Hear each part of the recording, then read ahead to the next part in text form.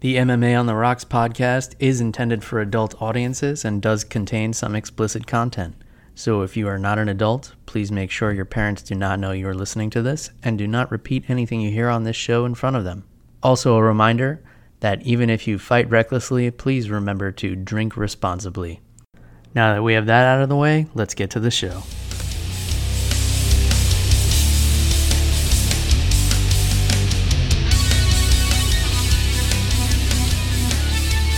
Welcome everybody to a very special episode of MMA on the Rocks, episode number 21. Today's Tuesday, November 8th, but by the time you hear this, it'll be Thursday, November 10th. And with me for the second episode in a row, Jeff the Animal Wilson. We're going to break down UFC 205, taking place this Saturday at Madison Square Garden in New York City. How are you feeling about this, Jeff? Super excited, so stoked. First ever UFC event legally allowed to be held in New York. So super excited. The venue's awesome. I love MSG. It's one of my favorite places to go see anything. So the card itself looks stacked. I cannot be more excited. Yeah, definitely. I'm with you. I mean, I was born and raised in New York. I spent most of my life living there. If you listen to past episodes, you know that I've since moved to Florida. Ever since I couldn't get tickets to UFC 205, I decided to just pack up and move to warmer climates. But yeah, the Garden is really a special place. I mean, I've seen all kinds of sporting events and concerts and things all over the world. There's really no place like Madison Square Garden, even just in the theater section. But I've seen concerts there. I've seen sporting events. I've seen pro wrestling. So many different things. I would love to be there for UFC 205, but I'm excited just for the fact that it's happening. I mean, we've been talking for years about MMA getting sanctioned in New York, and for a while it seemed like it just wouldn't happen. Every time the bill came up, it got shot down due to some old school crooked politics in New York. But luckily, people like Dana White and Chris Weidman kept advocating for the sport and presenting statistics, and they didn't give up. And you know, it really paid off because it really makes it special, and it's really built. The sport has built up so much since they first started trying to get into New York, and now that they're there, they're able to put on one of the greatest cards that's ever been put together on paper, if not the greatest card. So you have a pretty good idea of who's on this card and the fights that are on it, especially the big title fights. Who would you say off the top of your head is the biggest favorite? Who is the biggest betting favorite out of all the amazing fights on this card? As someone who's a little bit more than a casual fan and someone who, does have a true love and respect for the sport, I would have to just guess that probably the biggest favorite of any of these fights has to go to Joanna Jędrzejczyk.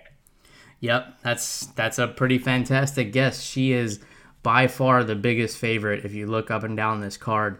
She's at minus 380 right now, and her opponent Karolina Kowalkiewicz is at plus 342. So she's by far the biggest betting favorite, with your boy Frankie Edgar coming in second. He's at minus 315 as of right now. Again, we're recording this on Tuesday, and this will be posted on Thursday.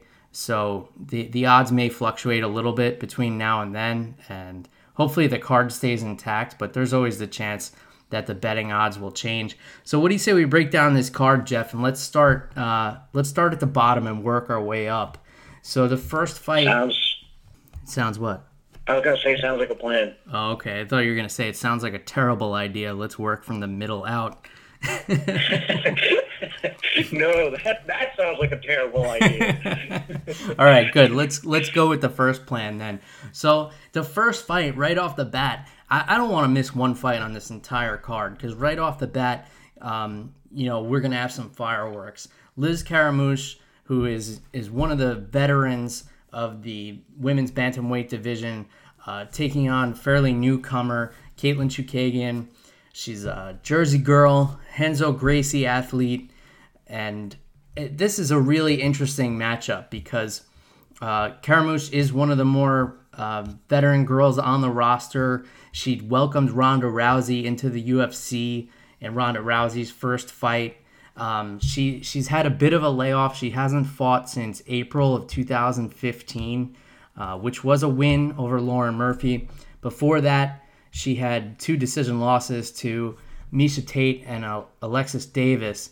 And Katlyn Chookagian, undefeated fighter, as I said, a Renzo Gracie affiliate. She trains at Renzo's in New York City. She also trains out in Hoboken, New Jersey. 8-fight win streak, very strong grappler. She won her first fight in the UFC. She got called up last minute to face Lauren Murphy and pulled off a unanimous decision, looked very dominant. She threatens off her back with submissions. She's got very long legs, very long limbs, so very efficient grappler. But, Karamouche is the veteran, so she does have that going for her. How do you see this fight playing out, Jeff? This is an uphill battle for Katlyn, man. Liz Carmouche is such a tough chick, and she's got really good punching power. Her grappling's pretty decent, and I remember her giving Ronda Rousey a tough time. And while Ronda did win the fight in the first round, it was a nail biter because Carmouche had her in a really tight rear naked choke, and it looked like she could have broken Ronda Rousey's jaw with the way she had it locked up. So Carmouche is a tough customer, man. I gotta be honest with you, I don't know if Chookagian can pull it out. Yeah, well, Chookagian as of right now is the betting favorite. She's at minus 167. Karamouche is at plus 153. So that might be a bet you want to make. If your prediction is correct, you could make a little bit of money there. Now, again, we're going to give, this is the first time we're ever talking about betting odds on the show. I usually don't bring it up, but I figure it'll just throw in a different variable while we go up and down this card, and it'll just give us kind of a point of reference. I don't really know what to make of betting odds with MMA because the people who make them are just looking at stats on a piece of paper. They must follow a certain algorithm or something based on wins and losses. And obviously, Katlyn Chookagian is the favorite here because she is an undefeated fighter. But you have to take into consideration the caliber of fighters each of them has faced. Liz Karamouche obviously has faced a higher level of competition in her career than Chookagian has, but Chookagian's coming out of a great camp. She's working with Mark Henry. She's working with Renzo Gracie. So you definitely can't count her out, and she did look great in her last fight. I think this fight, for starting off a card, could easily be on a main card on a fight night or something like that. Definitely very exciting. The next fight up the card, Belal Muhammad, who is 10-1, fighting Ultimate Fighter alumni Vicente Luque. How familiar are you with these two fighters, Jeff? I'm wavering at about a 2 here, Bill. I have no idea who either of them are. All right, so I guess it's kind of a flip a coin here for you, Jeff. I'm going to go with Luque just because he's the Latino guy and I'm a Latino guy. I'd like for the Latino guy to get a win. Okay, sounds like a solid strategy. It sounds like you're picking the underdog again because Vicente Luque is at a plus 131 as of right now. Belal Muhammad is a minus 159 favorite. He does have the better record of the two. I believe he does have a little bit more UFC experience. He's got 2 fights in the UFC, and he's 1-1 in those fights. His one loss is to Alan Jouban, who, as we know, is a top competitor right now. But Luque, coming off the Ultimate Fighter show, he's part of the Black Zillions camp down in Florida, and South American, Brazilian. So if you take Jeff's betting advice, then you're going 2 underdogs in a row here on this card. Yeah, but to be honest, I think that Carmouche can win you some money, Bill. And as for Luque, Is it too late to change my opinion of who's going to win? No, not at all. It's never too late. Yeah, I'm gonna have to switch my vote on that one just because Luque's got a little bit less fighting experience, and he's fresh off tough, man. That's always a really hard position to be in, just because. Yeah, you've gotten some cool training, you've gotten a little bit of spotlight, but it's a different world. It's such a big jump from amateur to professional, man. All right, so we'll let you change your pick, and then let's do another thing that we've never done before. Let's go back and reference these picks and see how you did at the end of this thing, since we're going to go through the entire card. This will be a first for the show as well. Yeah, definitely. Sounds like a plan. Cool. So you got Liz Carmouche for the first fight, Bilal Muhammad. The third fight on this card could easily be a main event on a Fox Sports 1 card or a Fox card. You got the local boy Jim Miller taking on Thiago Alves, who's making his debut at 155 pounds. Now, Jim Miller is one of the staples of the lightweight division. I think he may have the most wins in the lightweight history. If he doesn't, then he's definitely up there in that conversation. Thiago Alves is a guy who fought most of his career at 170 pounds and even had a couple of times where he missed weight. I think he missed weight against Matt Hughes when he fought him.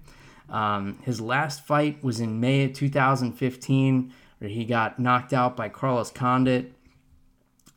This is a big guy. I mean, he's not the tallest guy. He is 5'10", but he carried a lot of muscle at that 170-pound weight class. So if he's still carrying all that muscle, you got to be concerned about him making 155 pounds. If he's not, and if he did trim down to make this weight cut, then, it could be a tough night for Jim Miller, because obviously Thiago Alves has a big storm that he brings. He has excellent high-level Muay Thai. He hits hard, but Jim Miller is a grinder. You can't count him out against anybody. And if he's able to weather that storm, then I could see him kind of grinding Thiago Alves down and coming away with a victory here. How do you see this fight going, Jeff? Bill, I'm a Jersey boy through and through, man, so I got to give it to Miller. Like you said, it might be hard for Silva to make 155, and if he does, he's still probably going to be packing some muscle on him, and, all that muscle comes with a price. Your body still has to get oxygen and blood to all those muscles. So I feel like Miller can grind it out. If he can make it past Silva's barrage, and again, he's got awesome striking. But if Miller can pass that and survive, I feel like he can grind it out for 3 rounds and get the decision. Yeah. Okay. Well, Miller actually the underdog in this fight, which is kind of surprising to me since Alves has had such a long layoff. Alves coming in at a minus 157 favorite. As of right now, Miller's plus 143. So it looks like you're leaning a lot towards the underdogs on this card. This doesn't make a whole lot of sense to me since Alves has had such a long layoff. He's dropping weight down to 155, a whole weight class from the weight class where he struggled to make weight. I mean, there's been talks of this guy walking around at 200 pounds, and now he's going to go down to 155. And Jim Miller's coming off 2 impressive wins over Joe Lozon and Takanori Gomi. So again, I don't really understand how they create these odds, but according to your philosophy, Jeff, it'd be wise to bet on the underdog in this one. Yeah, and I just want to apologize to you, Bill, because I was thinking Thiago Silva earlier when I spoke, but it is Thiago Alves. My mistake, everybody. I'm allowed to have those. All right. So if you if you are basing your gambling strategy off of this podcast, you can choose to go with Jeff or against him. That's so you can take. Yeah, I don't know if I'm making the best case by not getting the fighters' names right either. So this is just me being a fan. Well, hopefully you got some good luck coming your way, because I know you're making your way down to Atlantic City this weekend, the place where gamblers go to die. That's fair. That's why I'm not gambling. I'm just there to get drunk, Bill. Well, with the way you're making these picks, it might be a wise choice. I agree with you 1,000%. All right. Well, so let us know on social media too if you're with Jeff or you're against him on these picks. I think this is an interesting angle, and I would love to hear everybody's opinion on this. Of course, you can get Jeff at animal_Wilson on Twitter, and you can find us at MMA on the Rocks, as always, on Twitter, Instagram, Facebook. So the next fight, we're bumping up in weight to 185. Another Renzo Gracie fighter in Rafael Natal, and he's taking on Tim Bost. So Natal coming off a unanimous decision loss in April against Robert Whittaker, but after that he was on a pretty impressive 4-fight win streak. And Tim Bost, you know, he's one of those guys that when he shows up, and when he doesn't, he doesn't. His last fight was a TKO victory over Josh Saman, who has since tragically passed away. But that was a come-from-behind victory for Bost. He was kind of in a little bit of trouble in the first round, and then once it turned into more of a slugfest, he was able to land some of those clean uppercuts. But after that, he had suffered 3 losses in a row. So how do you see Natal versus Bost playing out, Jeff? Now, Bill, I got to go with the local guy again, man. I got to go with Natal on this one. I feel like he's got some really good jiu-jitsu. He's good on the ground. And I feel like he, too, is a bit of a grinder, like Miller. So I feel like if he can grind it out, I feel like Natal can really dominate Bosch. It won't be an easy task, though, because Bosch, he throws hard. He throws some heavy leather. Yeah, definitely. I mean, he's one of those guys who can just end a fight against anybody with one punch. If he lands one of those trademark uppercuts, then he can put anybody to sleep.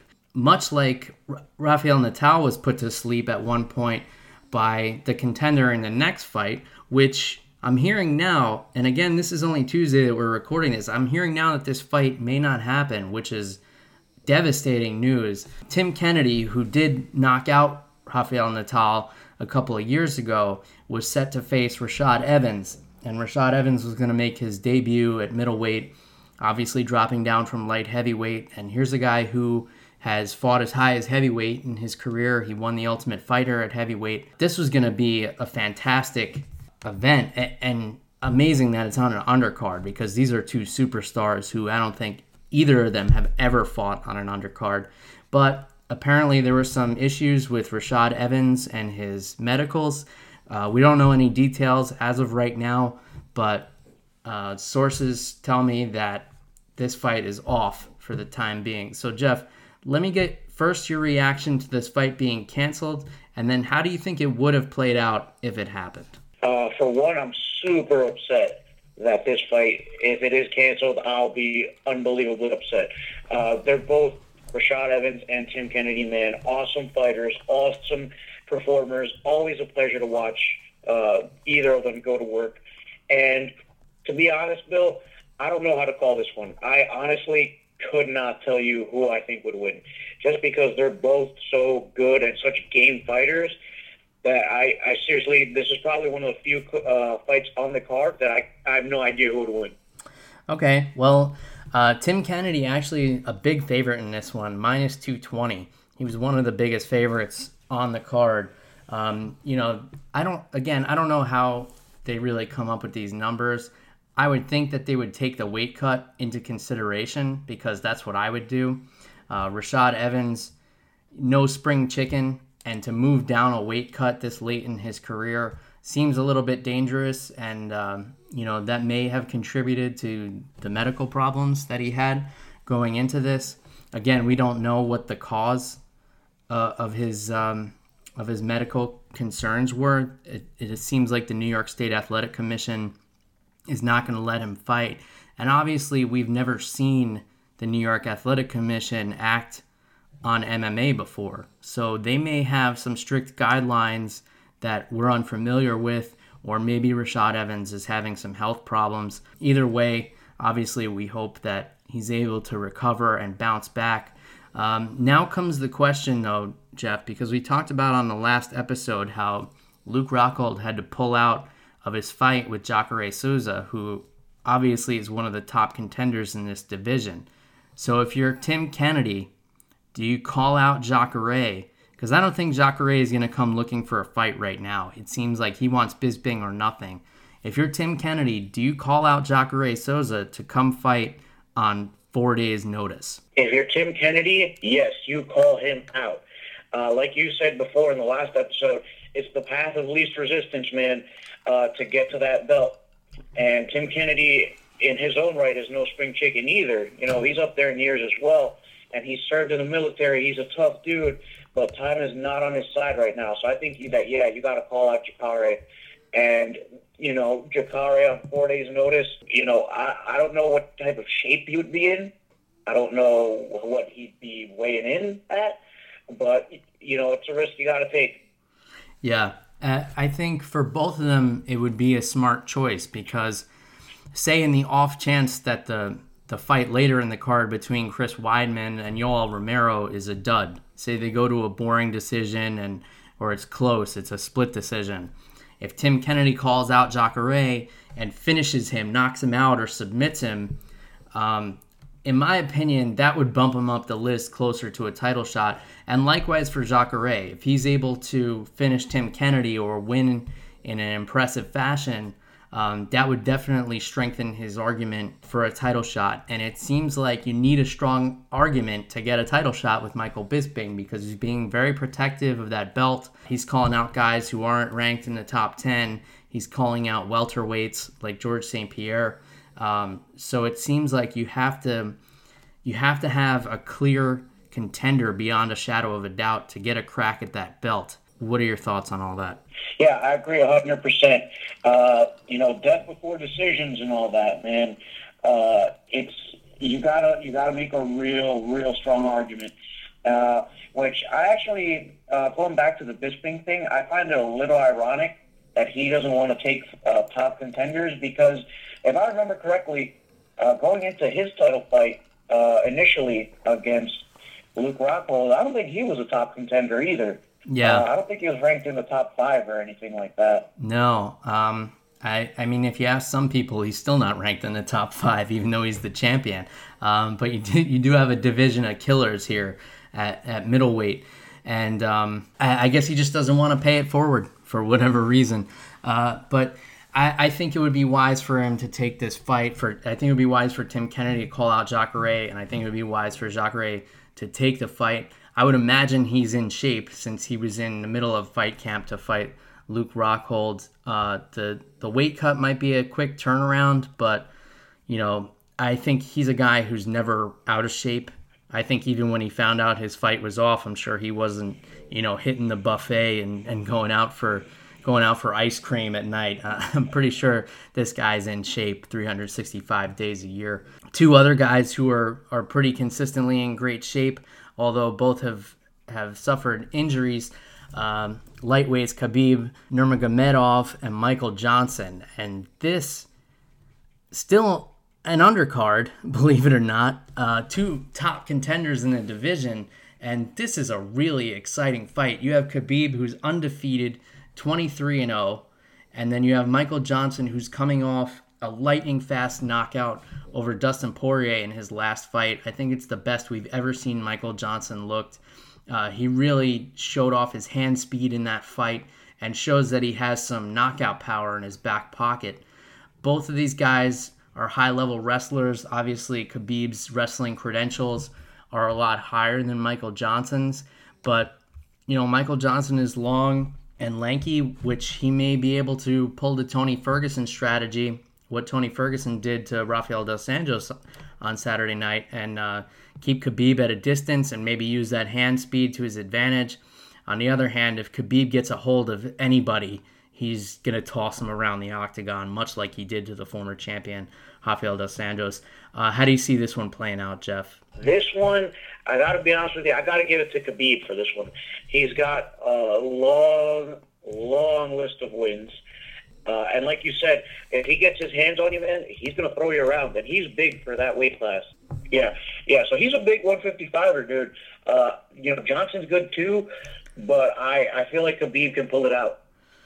Yeah, I mean, Khabib has a lot of impressive wins on his resume. Gleison Tibau, Thiago Tavares, a lot of other big lightweights, Abel Trujillo. And then obviously the former champion, Rafael dos Anjos, he just ragdolled him. He did have a long layoff. I know he suffered a lot of injuries.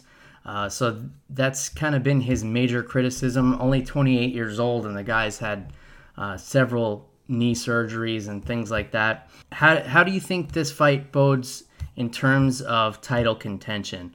Obviously, if Michael Johnson were to win, that would only be the second win in a row. Granted, it would be a huge win, ending a 23-fight win streak for Khabib. But before that, he did have losses to Nate Diaz and Beneil Dariush. And then we just saw Tony Ferguson with a big win over the former champion. So if you're correct, and if Khabib does pull off the victory here, who do you think gets the next crack at the 155-pound crown? Oh, man, see, yeah, that's where this division is in a little bit of disarray, man, because I personally would like to see Tony Ferguson get the title shot. But, if Johnson wins, he snaps the record of one of the toughest dudes at 155. So you can't rule him out if he does get the win. And the same for Khabib. He's been dominating everybody that the UFC has put in front of him. So, I mean, it's a tough call, man, but I personally would like to see Tony Ferguson get the title shot. Yeah. But then I can't say anything bad about Khabib or Johnson if they win their fight. But, I mean, as a fan, I feel like, let's say Eddie Alvarez gets the win. I would like to see Ferguson fight him. And then maybe Khabib after. Winner gets Khabib, I guess. Yeah.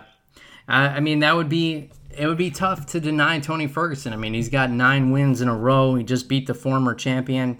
Khabib is a heavy favorite in the fight against Michael Johnson, by the way. He's coming in at a minus 250. I got to tell you, as a fan, I would like to put the title out of the picture, and I think a fight between Khabib Nurmagomedov and Tony Ferguson would be phenomenal. I think that would be a really exciting fight. I mean, between the scrambles and the grappling of these two fighters, I think that would make for a really exciting fight. But again, there's so many variables at play in this division right now. Conor McGregor's kind of throwing a kink in here, and then if he is able to beat Eddie Alvarez, he's kind of been able to dictate who gets title shots in the past. So there's the possibility of that happening as well.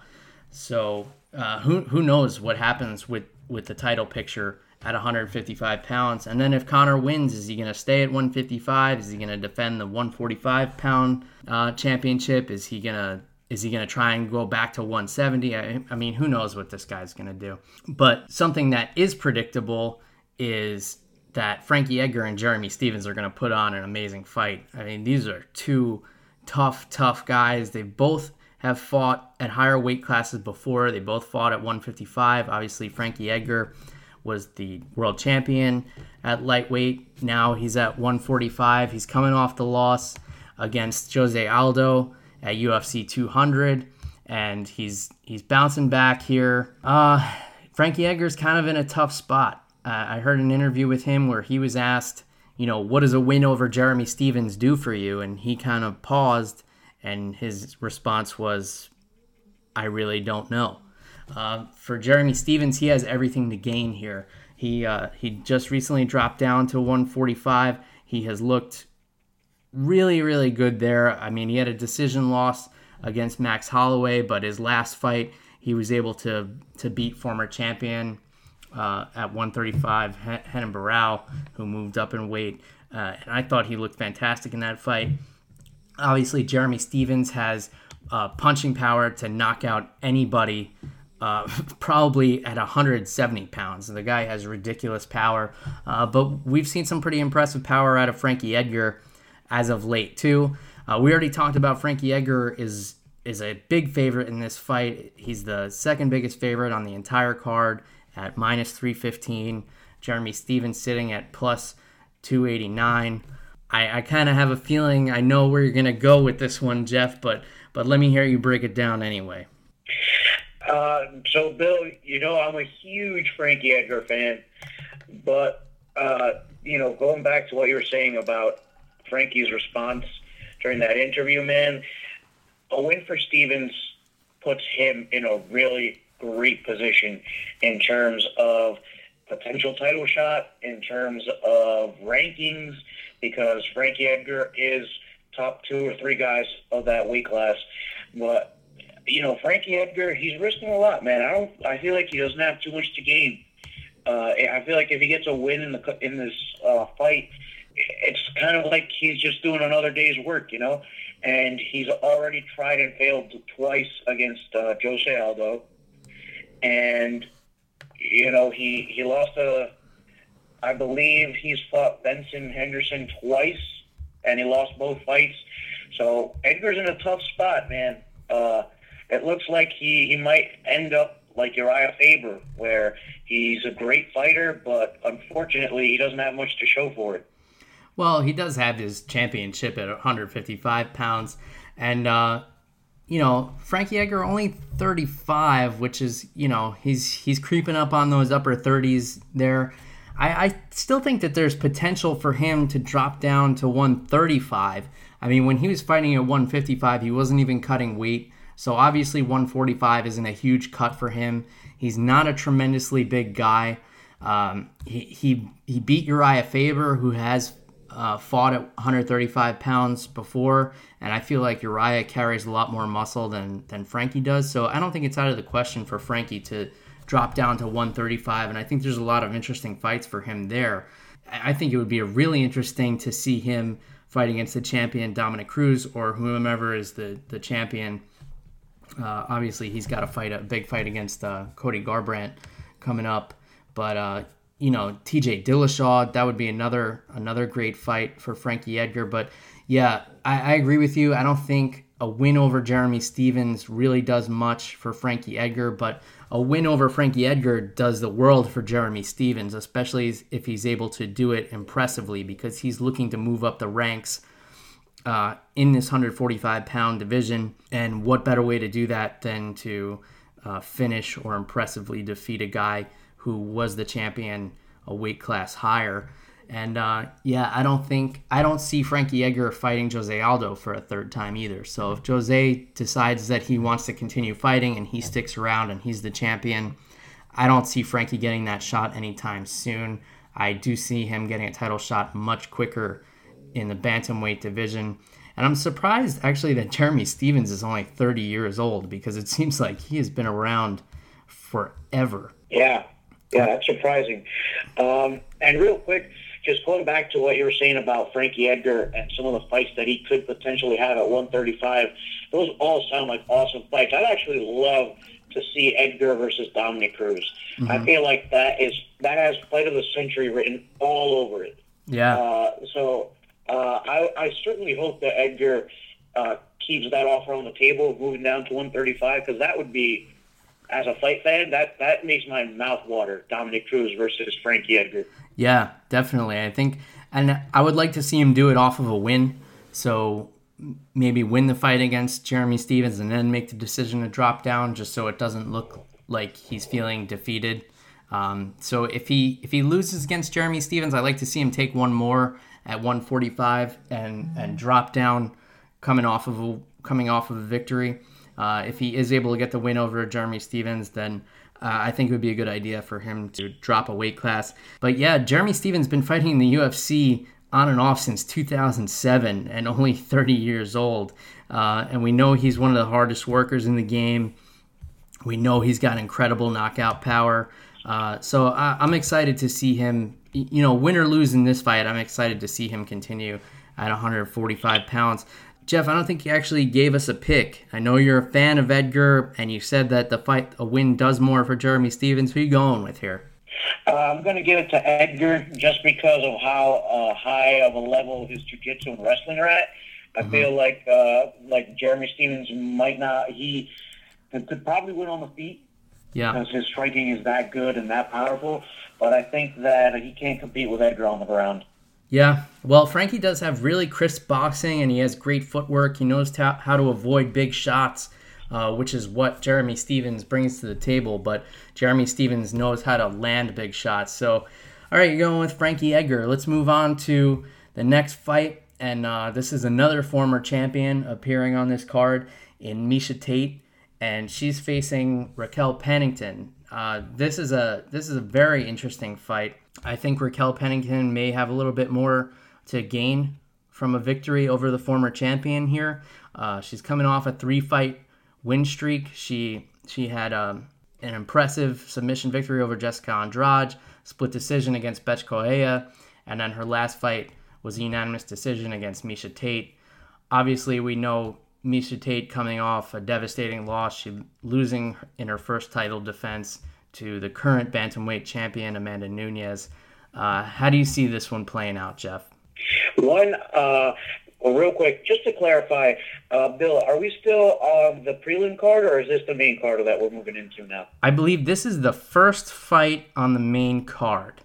So this will... Okay, gotcha. Yeah, so this will be, Madison Square Garden, first fight ever to appear on pay-per-view for MMA. Yeah, so super excited. And for those of you who may or may not know, Raquel Pennington was actually on Team Tate when she was on the Ultimate Fighter season 20 or 21. Mm-hmm. But I'm really fascinated for this one, Bill, because this is a student versus master fight that you have now. Yeah. And Raquel Pennington, she's got a nice string of wins against some very game competition. I think Pennington's a great fighter, but I think Miesha Tate has the better mentality, and she just has more miles on her fight brain. So I feel like Tate can pull it off just because she's lost championships before. She was the former Strikeforce champion, and she came back strong after she lost to Ronda Rousey. So I feel like I got to give this one to Tate. Yeah, I mean, that's a great point. We have seen Miesha Tate display fantastic resilience in the past, and we know that she comes back motivated after a loss. It had to be especially devastating that she was submitted by Amanda Nunes. That was a tough fight. I feel like she had a really quick turnaround after gaining the title, which really shows, how game she is. And she's probably itching to get back in there. This is a huge card. It's going to really put women's MMA in the spotlight. A lot of eyes are going to be on this. It's the first pay-per-view fight ever in MMA at Madison Square Garden, and that's a huge deal. And Miesha Tate, surprisingly, because of the way you've been picking, is a favorite here. She's sitting at minus 170 in the current betting odds, and Raquel Pennington's at plus 160. I would have expected for Miesha to be a little bit more of a favorite since she is the former champion, but this is definitely a tough fight, especially with Raquel Pennington having so much momentum coming off this 3-fight winning streak that she's on, which is kind of rare in this division as of right now, especially since it's a division where the title has changed hands so many times. And I'm getting more and more excited as I'm moving up this card and going towards the main event here. So what we have is another Ultimate Fighter alumni in Kelvin Gastelum taking on Donald Cowboy Cerrone. Gastelum is a big welterweight. He's had a lot of difficulty making weight in the past. We've talked about this several times on the show before. And Donald Cerrone is taking another fight at welterweight, moving up from lightweight, and he has looked just fantastic. 3 fights at 170 pounds and 3 finishes. He's got a submission over Alex Oliveira, knockout over Patrick Cote, and a knockout, an amazingly beautiful knockout over Rick the Horror Story in his last fight, which was just in August. So another quick turnaround for Cowboy, but he has really looked phenomenal since making this move up to welterweight. I think it's a great move for him. He was a big lightweight. He was cutting a lot of weight. Never missed weight, but you never want to see a guy go on further in his career making that tough cut, and he has really just looked great. And And then Kelvin Gastelum looking pretty decent in his last fight with a unanimous decision win over Johnny Hendricks at UFC 200. Both of those guys looked kind of gassed and kind of worn out towards the end of that fight. So not a ton of momentum for Kelvin Gastelum, but this is definitely a high-profile fight for him. Obviously, Cowboy Cerrone, one of the biggest names in the sport, one of the more popular fighters. So all that being said, how do you see this one going, Jeff? This one's tough just because I'm a fan of both of these guys. I have really enjoyed watching Kelvin Gastelum fight. Unfortunately, it sucks about his problems with making weight every now and then. He's a really good wrestler. His striking is pretty decent, but he uses it more to set up his grappling. And I think Donald Cerrone is a tough test for anyone, man. He's got great Muay Thai. He's got sick jiu-jitsu. He's good off his back on the ground. So there are very few answers for Donald Cerrone. So I got to give it to him. I think Cerrone's got this one. Yeah, I think you made a lot of great points there.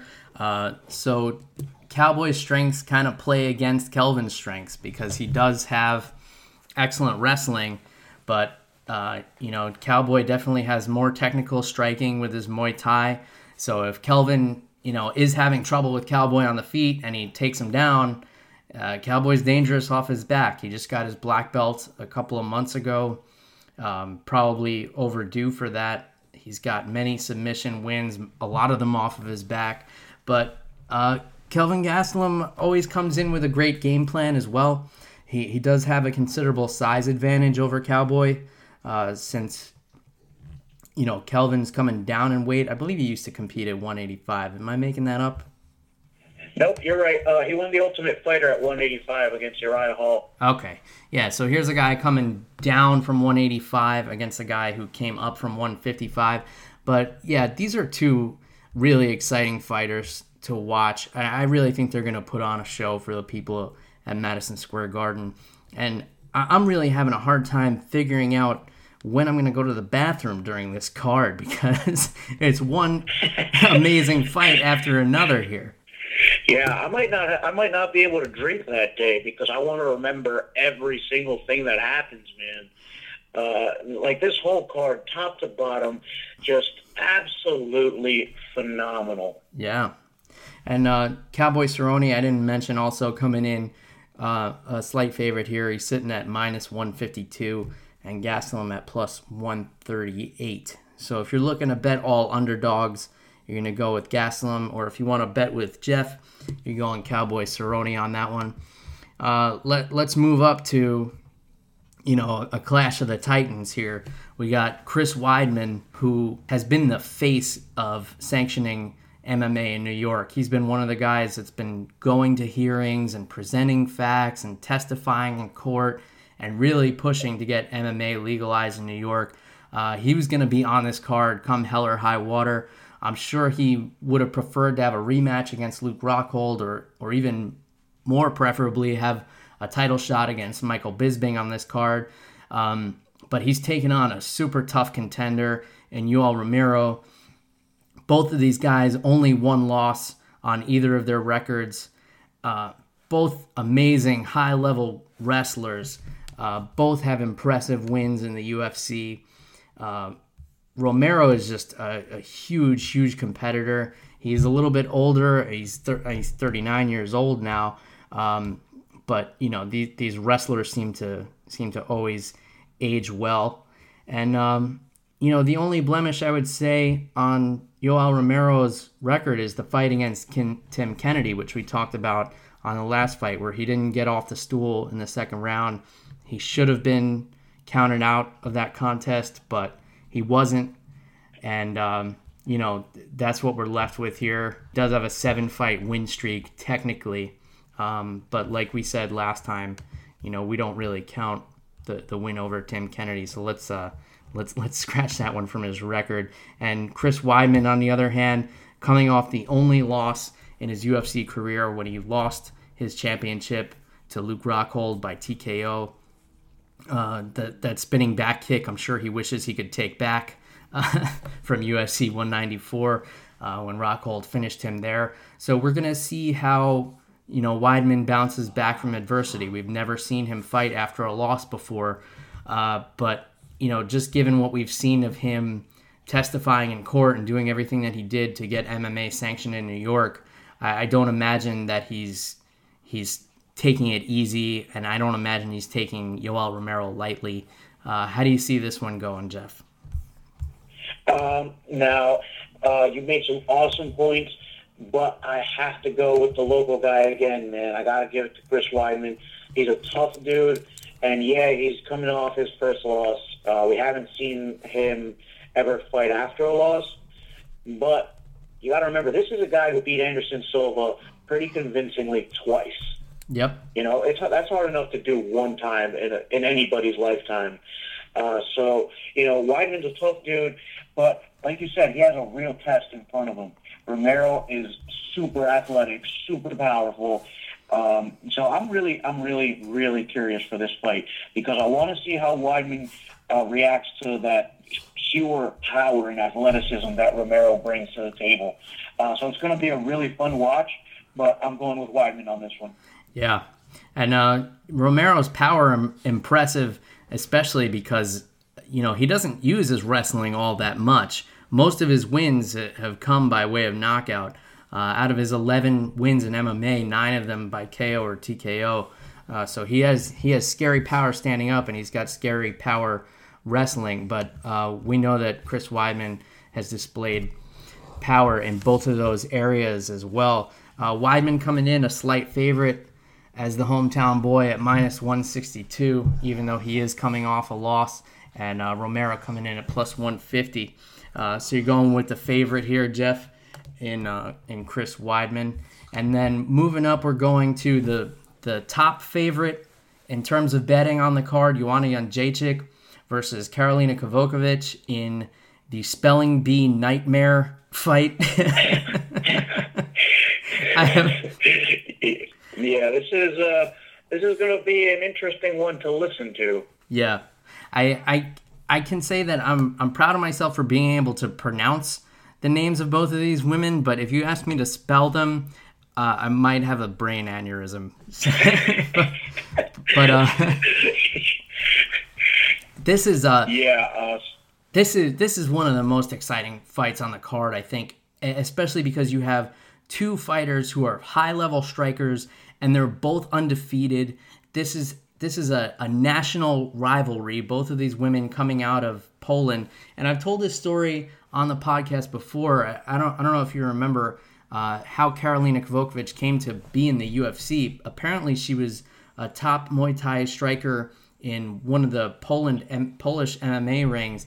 And Joanna Jędrzejczyk went to Dana White and said, I want you to sign this bitch and get her in the UFC so I can beat her. So there's a little bit of a rivalry here. I feel like it's been overshadowed by some of the other title fights going on this card and the drama associated with them.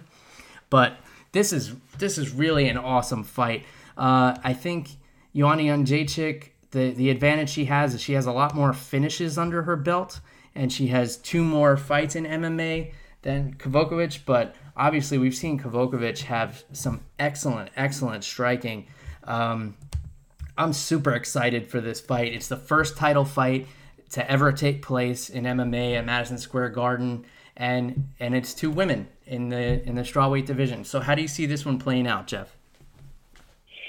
I haven't seen Kowalkiewicz too much, but Joanna Jędrzejczyk is scary, dude.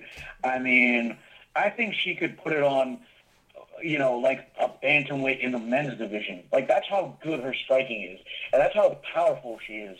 I don't think a lot of people realize how scary Joanna Jędrzejczyk is. She is, whatever Ronda Rousey did for the women's bantamweight division, Joanna Jędrzejczyk is doing for the women's strawweight division. So I'm going to go with Jędrzejczyk. I know she's the biggest favorite on this card, but for very, very good reason. She is a scary individual. Yeah, all great points. The only other fact I'll throw out there is that Joanna Jędrzejczyk has changed camps. She's now training at American Top Team down in Florida. So this will be her first fight after training camps. A lot of people would consider this, a step up in training for her. Supposedly things have been going well there. Kavakovic is going to be a tough test. I don't really see this fight going to the ground. Neither of these fighters seem to like going to the ground at all. But Kavakovic does have 2 submission victories under her belt in her MMA career. One's a rear naked choke and one's an armbar. So she does have some submissions in her back pocket. Any of that sway your opinion, or are you still going with the favorite here? We've seen Ian Jacek be able to keep the fight standing, especially against Cookie Monster. I'm blanking on her actual name. The chick that Joanna Jacek beat for the belt. She won the Ultimate Fighter. She beat Rose Namajunas. Carla Esparza. Carla Esparza, yes. Joanna Jacek shut down all of Carla Esparza's takedown attempts. So, Kavakovic does have some good ground game, but we'll see if Joanna wants to keep it standing, because she's fully capable. If she wants to, she can keep it standing. So I'm really fascinated to see where this ends up, but I feel like it's more than likely 90% it's going to be on the feet the whole time. Yeah, I would agree with you there. Especially if they're looking to settle a score over, not only who the best strawweight is, but who the best Polish MMA fighter on the planet is. I would agree with you that they're going to want to keep it standing just to prove that point. So again, Jan Jacek coming in the biggest favorite on the entire card at minus 380, and Karolina Kavakovic coming in at plus 342. So if you like betting underdogs, Kavakovic would be the biggest moneymaker for you if she were able to pull off the upset. So speaking of upset, someone who was upset that Tyron Woodley didn't want to fight him right away when he won the title from Robbie Lawler was Stephen Wonderboy Thompson.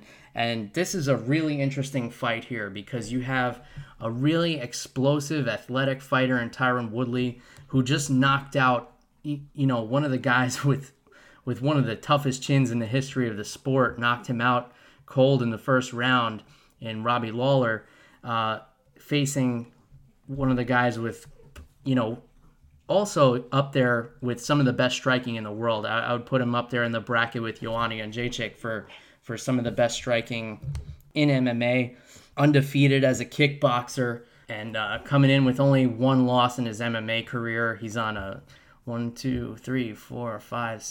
fight win streak right now, just coming off a great fight with Rory McDonald.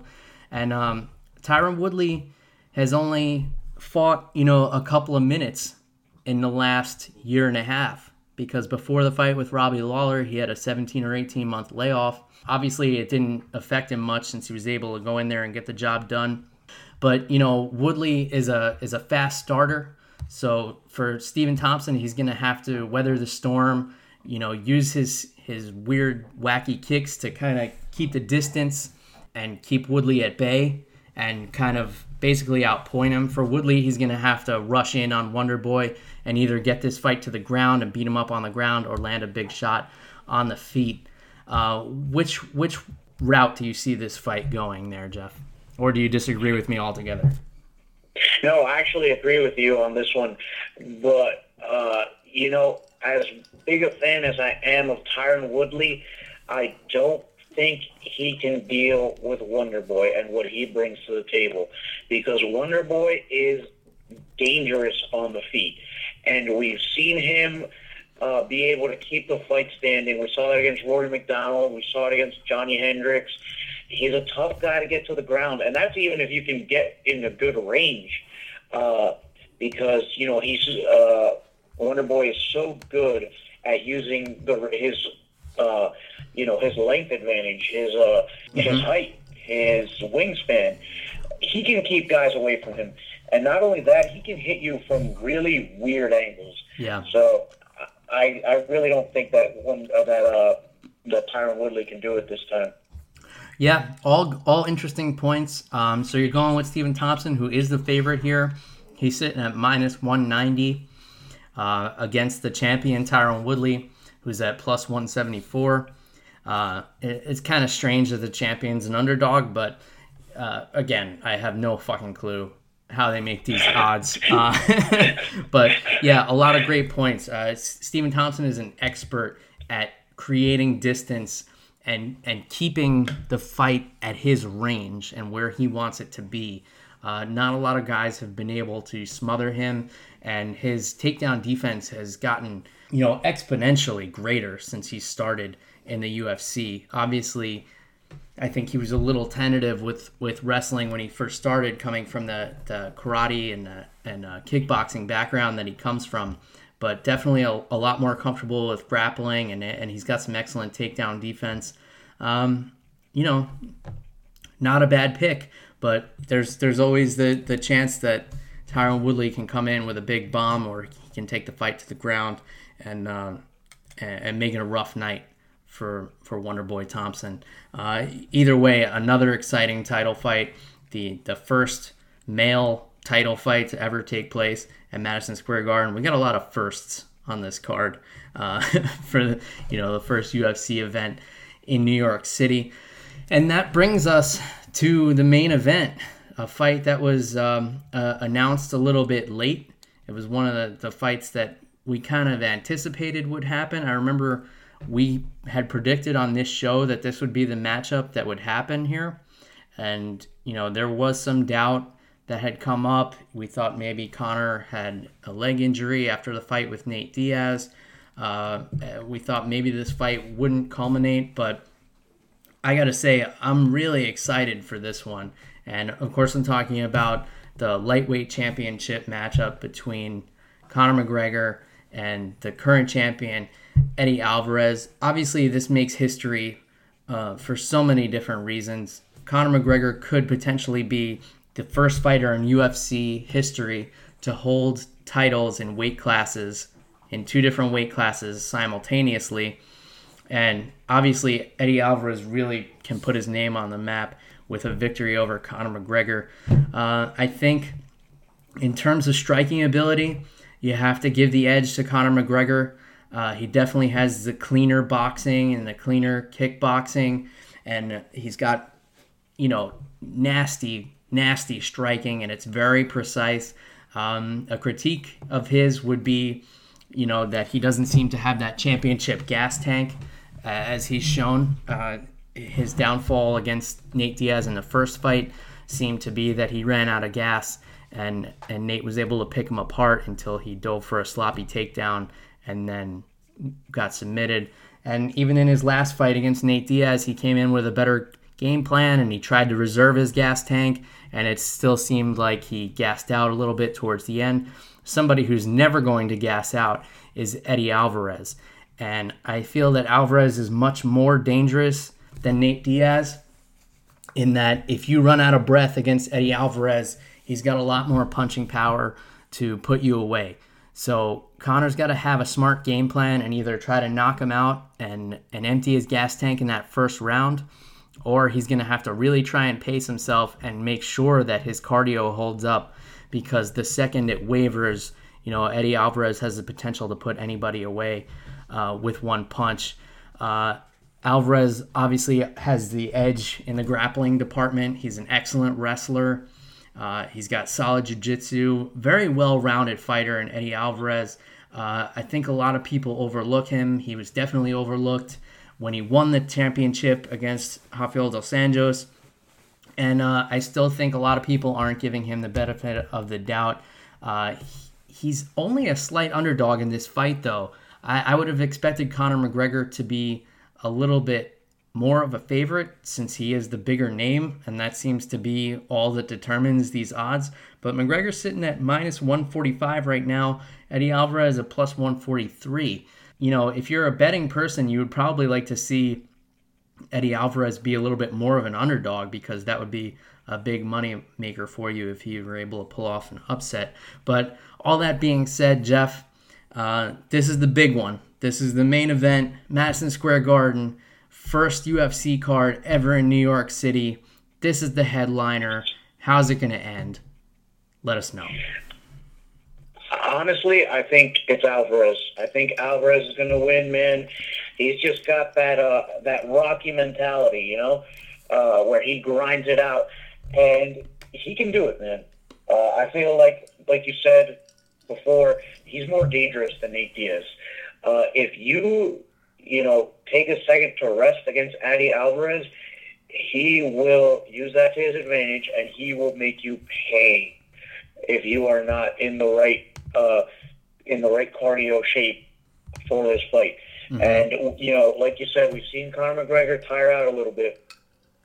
He seems to have a little bit more trouble, especially if he unleashes a flurry, because that exhausts a person. And if Alvarez can get past that, which I think he can, Alvarez is a tough dude. I think he can do it. Alvarez also has punching power, which we saw against Rafael dos Anjos. So you can't count out Alvarez. I know McGregor is good. He's very good. He has unbelievable power himself. Just ask Jose Aldo, at least the parts he remembers. But yeah, this is a mouth-watering fight, man. I think Alvarez is going to win, but I still want to see it happen. I still want to see these guys just go at each other. It's going to be awesome. Yeah, and then the other thing to consider, too, is the mental aspect, because Conor McGregor seems to do better against fighters when he's able to get in their heads. Now, I know that Eddie Alvarez is one of the toughest fighters to ever compete in MMA. There's no doubt about that, and there's no doubt about his work ethic, about his power, and about his well-rounded skills. But he did seem to get a little bit flustered at that initial press conference. We know that he can't talk on the same level as Conor McGregor. I don't really know anybody who can at this point. He just seems to shut people down. He has very calculated trash talk, and he seems to know how to get in people's heads. So I think as long as Eddie Alvarez is able to fight without emotions, and he's able to go in there and just rely on his skills, I think he enjoys being the underdog. So I think that plays to his advantage, the fact that Conor McGregor is the betting favorite. His overall MMA skills are better, but Conor McGregor has a lot of tricks up his sleeve. So who knows what he's going to pull, if there's going to be some kind of tactics at the weigh-ins to get Eddie Alvarez riled up or anything like that, so that he's fighting with his emotions. We don't know. We don't know what kind of tricks Conor has up his sleeves, and that could be the X factor here. But definitely an exciting fight, and we've gone through the entire card at this point, Jeff. So I'm gonna go over real quick all your picks here. You've got Liz Carmouche in the first fight, then Bilal Muhammad, which you changed your pick, but you're going with Muhammad. Then you got Jim Miller, and you got Rafael Natal. Kennedy and Rashad Evans, you had it as a pick'em, but luckily that fight's not going to happen, so we don't have to worry about that. But hopefully Tim Kennedy does the smart thing and calls out Jacare Souza. Then you got Khabib getting the win over Michael Johnson. You think the local boy, Jersey boy, Frankie Edgar, is going to get the job done against Jeremy Stevens. Then you got Miesha Tate, the former champion, getting the job done. And then you got Cowboy Cerrone taking on another favorite of yours, Kelvin Gastelum. You think Cowboy gets it done there. Then another local boy, Chris Weidman, you think will get the nod over Yoel Romero. Then you got Joanna Jędrzejczyk, the heaviest favorite on the card. You're going with her to beat her Polish comrade, or I guess she's not a comrade in this instance, but her Polish nemesis, Karolina Kowalkiewicz. Then you think Wonder Boy gets it done over the champ Tyron Woodley. And then you got Alvarez beating McGregor. So in your opinion, and I'm going to ask you if you want to change any of these. I know I went through them pretty quick, but in your opinion, the only title changing hands in New York will be the men's welterweight championship. You think Joanna is going to keep her belt, and you think Eddie Alvarez is going to keep his. So how are you feeling about those picks, Jeff, now that I read them all out loud to you at once? I'm still pretty confident. I feel like Alvarez and Joanna are going to get it done, and I think we are going to see a new champion in Wonder Boy Thompson. All right, so according to Jeff, at least one title will be changing hands in New York City on Saturday night. So I'm so excited for this card. I've been thinking about all of these matchups for the longest time, and this is really a treat for MMA fans. The fact that they're able to put a card from top to bottom that's so exciting. It's really unfortunate that we've seen one fight so far taken away from us in Tim Kennedy versus Rashad Evans, but hopefully Rashad is in good health. I'm sure by the time this is posted, we'll know a little bit more details on that. And, the wild card here is the New York State Athletic Commission. We don't really know what to expect from them. We don't know how strict they're going to be or what kind of tests are going to be given these guys because we've never seen it before. But hopefully the rest of this card stays intact. Now, something else I wanted to talk about. Obviously, I've moved down to Florida, if you listen to the last couple of episodes, and I didn't realize that I had moved to a microbrewery mecca down here. There's just amazing craft beer everywhere.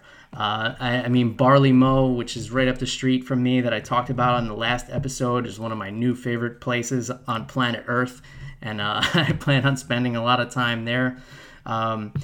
We have a lot of great breweries down here. St. Petersburg has 8 or 9 breweries, and then Dunedin, which is another town I talked about in the last episode, has some great breweries where you could just walk around the town and walk to 3 or 4 breweries after you visit Cotherman's distillery.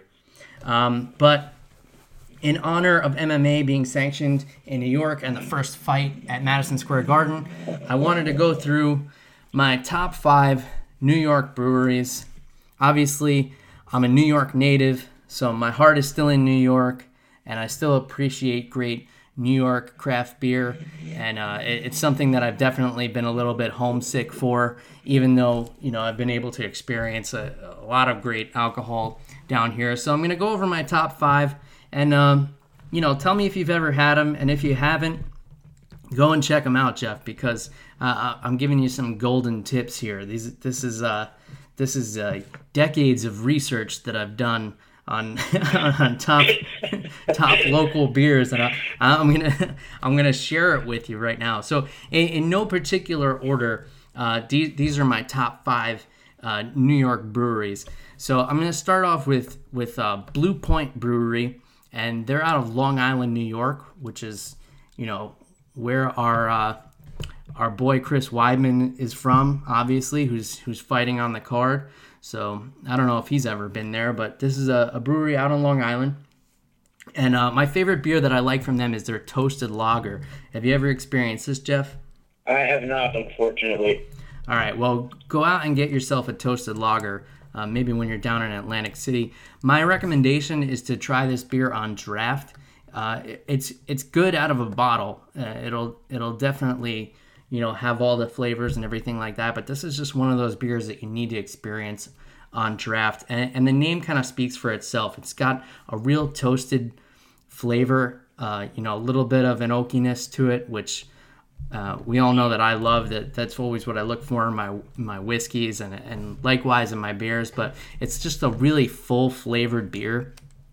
It's one of those beers that, you get it out of a draft and it's just got this consistent flavor that just has a homey taste to it. So if you can find that on draft, I highly recommend it, Jeff. I've seen it in bottle down here in Florida, but I haven't found it on draft yet. They may or may not have it. I know they do distribute pretty widely, but it's been a tough one to find on draft here. So if you can find that on draft, go check that out. Second one, I grew up in Westchester, New York, and in Elmsford, New York, which is in Westchester, there's Captain Lawrence Brewery, and we've talked about them on the show before.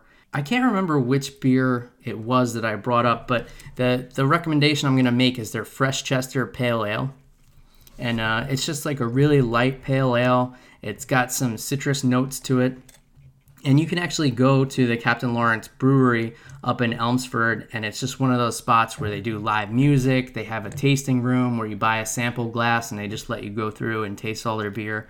And they really do some fantastic beers, and they distribute pretty widely as well. So you should be able to find them out in New Jersey, Jeff, or or for the listeners wherever you're listening from, check out Captain Lawrence. They're another one of my favorite New York breweries.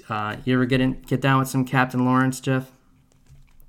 I think I may have tried that one at your place once, because it does ring a little bit of a bell. All right. Well, that could have been one of those long podcast nights where we were sampling a lot of things. We got to do a lot of research for this show. I mean, people think it's just all fun and games here, but we gotta research all this beer. It's not just you can't just recommend a product without trying it first. That's just bad. That's just bad on all sides. It's not going to work. Yeah, I like to keep things positive here on MMA on the Rocks. If I don't like it, I don't talk about it. So any products or spirits or beers that I bring up on the show, it's because I truly enjoy them, and I think you guys should experience them as well. And one of the sound bites I had from you, Jeff, is that you know what good beer is now, ever since being part of this show. Yeah, it's been enjoyable. Actually, I didn't drink beer the right way, I guess, because it was mostly Coronas and Heinekens growing up. But there's some awesome beers out there that are really enjoyable and really take you for a journey. Yeah, and it's our responsibility now to make people aware of those beers and make sure they're getting out there and trying them. And another one of my favorite breweries, and they have a lot of fantastic beers, but I'm only going to recommend one beer from each of these breweries. And this is a New York City brewery. It's a Brooklyn brewery, and I'm pretty sure you've had some of their beers before, Jeff. I'm going to go with their Brooklyn Lager, which is kind of their flagship, their staple. And it's another just like really full-bodied beer. They do sit a little bit heavy. These are not the kind of beers where you're going to have 6, 7, 8 of them in a night. But I always say, like, it's good to start off your night with a Brooklyn Lager. Have it with dinner, have it with a steak, and then move on to something a little lighter. But Brooklyn Lager, really, really fantastic beer. And obviously, they're out in Brooklyn, New York. Another one I'm going to go with out of Westchester, Yonkers, New York, which is just a stone throws away from where I grew up in New Rochelle. They opened their brewery just a couple of years ago, and I didn't expect much from them at first, but they really came out of the gate strong, and their American IPA is really fantastic, and it's been featured on this podcast. I think if you go back to episode 6 or 7, I go into a lot more detail about this particular beer, but Yonkers really coming out with a pleasant surprise. I don't know if you've ever experienced Yonkers Brewery, Jeff. I have not, but I do recall you giving them a good amount of praise on one episode, and I would like to check that one out. Yeah, definitely do it. I mean, if you have a chance to take a trip across the Hudson, go check out their brewery there, or you should be able to find them over there in Jersey as well. If you're not in the New York, New Jersey area, you'll probably have a really hard time finding Yonkers Brewery. But if you visit the area, if you're in town for UFC 205 or anything like that, take the trip up to Yonkers and go check out Yonkers Brewery. You won't be disappointed. Their beer is fantastic. And my fifth one, and again, these are in no particular order. These are just the 5 breweries that I missed the most ever since moving down south. And this one comes from far upstate New York in Utica, and it's Saranac Brewing Company. So Saranac, also known pretty famously in upstate New York for making great root beer. So if you're a fan of root beer, if you're not a drinker and you're listening to this podcast for some reason, Saranac root beer.